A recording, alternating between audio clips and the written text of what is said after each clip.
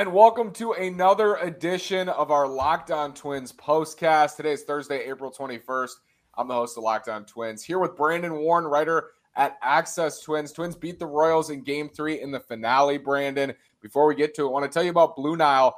Great spot for Mother's Day. This Mother's Day, give mom something she'll treasure forever with fine jewelry from BlueNile.com.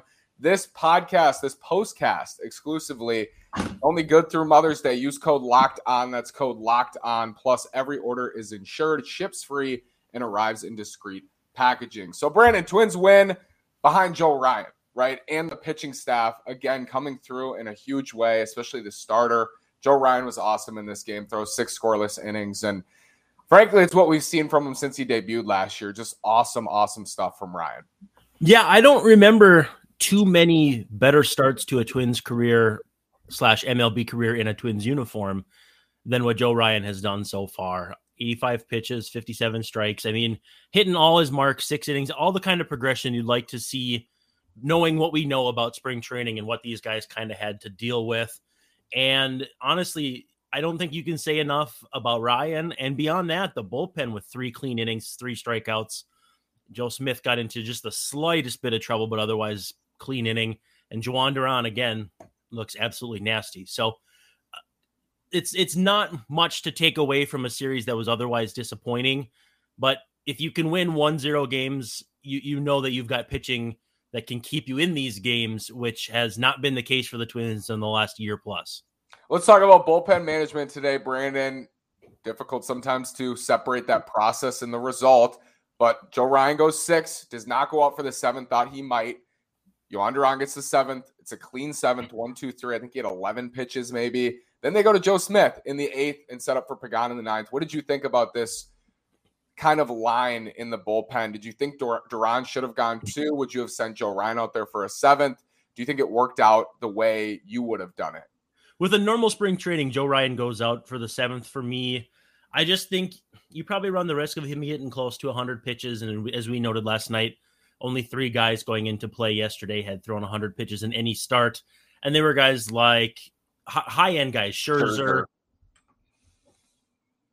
If quite there yet, but I'm not pushing Ryan like some of these teams are pushing their workhorses. I did think Duran would throw another inning, but maybe it means he'll be more available this weekend for Chicago. And I like Pagan at the back end if he can keep the ball in the park. And he did in this case, but the walk, certainly concerning. And he got bailed out by a bad bunt there. It's like we always say, never bunt, hit dingers. And that's what did in the Royals here in the 9th inning. Twins are not hitting dingers, Brandon. 8 singles, I believe, today. Their last extra base hit, I heard Bramer say, was Tuesday night at like the 6th inning and Luis Arraez double. No extra base hits. It's kind of ironic because what we're hearing is this offense they're always swinging for the home run. They're not hitting home runs. They're hitting singles. Like they're not hitting for power at all. We just haven't seen it. And the White Sox series, we'll preview that series and predict that series coming up here. But they're not hitting. The Yankees aren't hitting. The Twins aren't hitting. And it's especially true, I think, for a Minnesota club that we expected to hit for power throughout the year. Yeah, I caught myself yawning there for a split second. That's been the way of the Twins offense so far. I've had to eat my words on Nick Gordon, by the way, the last few days here. But yeah, I mean, it was encouraging to get Buxton back out. And one of those hits, I think, was a ball that was booted by Mondesi. But at the same time, yeah, you still want to see more. It's a moral victory to go out and win games like this. But at the same time, too, I feel like in my lifetime, I've seen a lot of these afternoon games that end in a walk-off where the Twins are walked off. And I just had that feeling this time around. It did not get any less true when Taylor walked. And luckily, Pagan danced out of danger. But yeah, I did not have a good feeling in the pit of my stomach going into the 9th inning. You know what? The White Sox are going to come in on a bit of a skid. We'll see if the Twins can turn this thing around at their expense. I thought I was prepping myself at least for a tie game. I thought it would for sure be 1-1. But as you said, wiggles out of it there, Emilio Pagan. Looks like Pagan's the guy, Brandon, for the 9th. Moving forward, it's going to be a little bit of that revolving door, but we don't see Tyler Duffy today. It's Emilio Pagan in the 9th. Do you think that's what Twins fans should expect moving forward?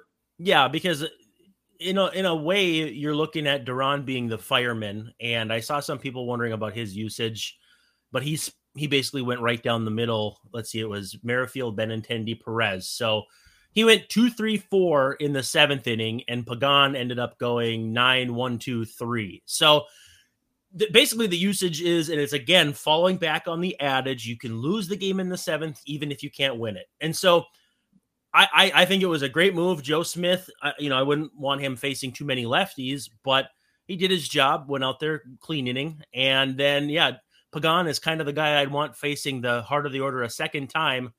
And for the most part, I mean, he avoided it. Lopez bunting in that situation. He's a 300 hitter this year, 300 hitter last year, and a good bunter. That I don't think you can overstate how much that hurt them, because if he even just moves the runner up, you have a very solid set of hitters coming up in Merrifield, Benintendi, and Perez. I don't know, man. I hate that bunt. I understand why they did it. I know Matheny's an NL-style manager, but I hate that bunt. Wolves, Grizzlies, 6:30 tonight at the Target Center. Head over to betonline.net. It's your number one source for all your betting stats and sports info. Find all the latest sports developments, league reviews, and news, including this year's basketball playoffs with the Wolves and the start, of course, of the Major League Baseball season. Head over to betonline.net. Let's preview this White Sox series. Brandon, Luis Robert leaves the game today with an apparent injury. Byron Buxton returns. That is a huge development, a huge flip when it looked like coming into this weekend it might be the opposite. We don't know on Robert. We don't know if he's going to be out there. He did leave today, running down to first, left the game. Buxton is back. So that's a seismic shift for the center fielders in this series. And the Twins, it feels like, need to get 2 out of 3 here at Target Field. Yeah, it's kind of like when you're driving in opponent territory in football and then you throw a pick and the team goes back down and scores. That point swing. And you feel like that kind of swing with Robert leaving the game, off to a bit of a slow start. But the bigger issue there is they're at a spot where Lurie Garcia is hitting third. And you mentioned that yesterday. I mistook you saying playing third for hitting third. Now, I listened back today. I went back and watched the tape. Listen to the. You watched the tape. Yeah, we watched the tape here, tape session. But yeah, the way they're injured right now, Eloy Jimenez DHing, so they don't have AJ Pollock. Adam Hazley was out there. Gavin Sheets. They are not built right now as a team that should run away from anyone, least of all the Twins, who also battling some injuries. But with Buxton back, that offense certainly looks more formidable on paper. Certainly not coming off scoring 1 run this afternoon, but on paper, that swing for the Twins versus the White Sox is significant. Let's look at these pitching matchups. Bailey Ober, Michael Kopech. Kopech can be dominant, 96, 97 with a fastball, great slider, doesn't really have a third pitch, doesn't really throw a changeup. So you're looking for Twins lefties in the lineup tomorrow. I think you'll see a lefty-heavy lineup as we saw.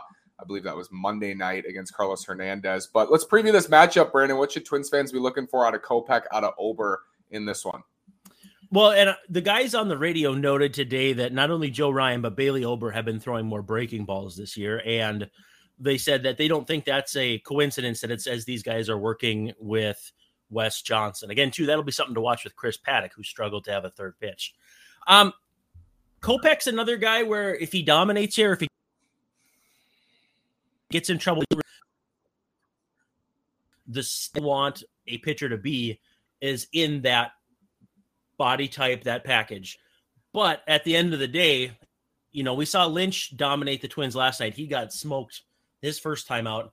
That's the volatility that you'll see with young starting pitchers. Kopech certainly has had more than his fair share of good moments, but every now and then he's going to have a stinker where he goes 4 innings, gives up 6 runs and a couple homers. And, here's to hoping the Twins do something like that tomorrow night at Target Field.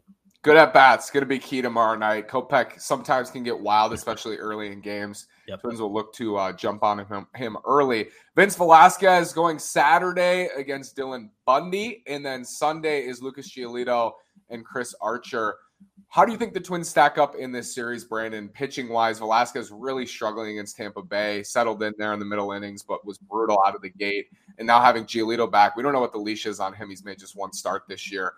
But how do you view the matchups, and how do you think the Twins look in this matchup?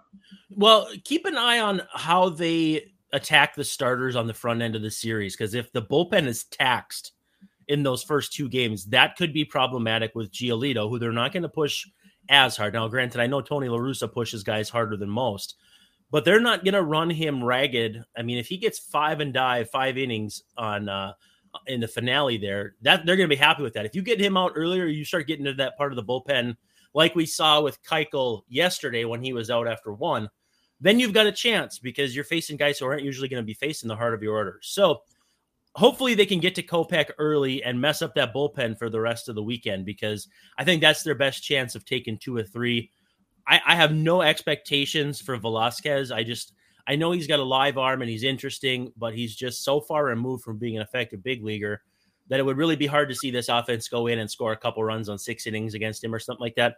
But where they are right now, you could see that happening. So, here's to hoping it doesn't happen, but it wouldn't be surprising. White Sox, I believe, started 6-2. They're 6-6. They just got swept in Cleveland. They lost 3 games in 2 days. They've played 27 innings in the last 24 hours, basically, and now go to Minnesota to Target Field to face the Twins. Hopefully that is a leg up for the Twins. Let's predict this series. Brandon, how do you see this thing swinging this weekend? Yeah, I'm going to take 2 out of 3, and hopefully the Twins do too. But I did say 2 out of 3 for Kansas City. So my swing and miss is worse than Miguel Sano's right now. We'll see what happens, but I'm saying 2 or 3. Sweet. Brandon, thank you so much. We'll be back with one Saturday, I believe, and we can't wait to talk to you then. Like and subscribe, Locked On Sports Minnesota. Should be a fun series this weekend. White Sox destroyed the Twins last year. Hopefully they flip the script back to the 2019-2020 days on the Southsiders. Brandon, thank you so much. We'll talk again soon, brother, and stay in touch. Be good.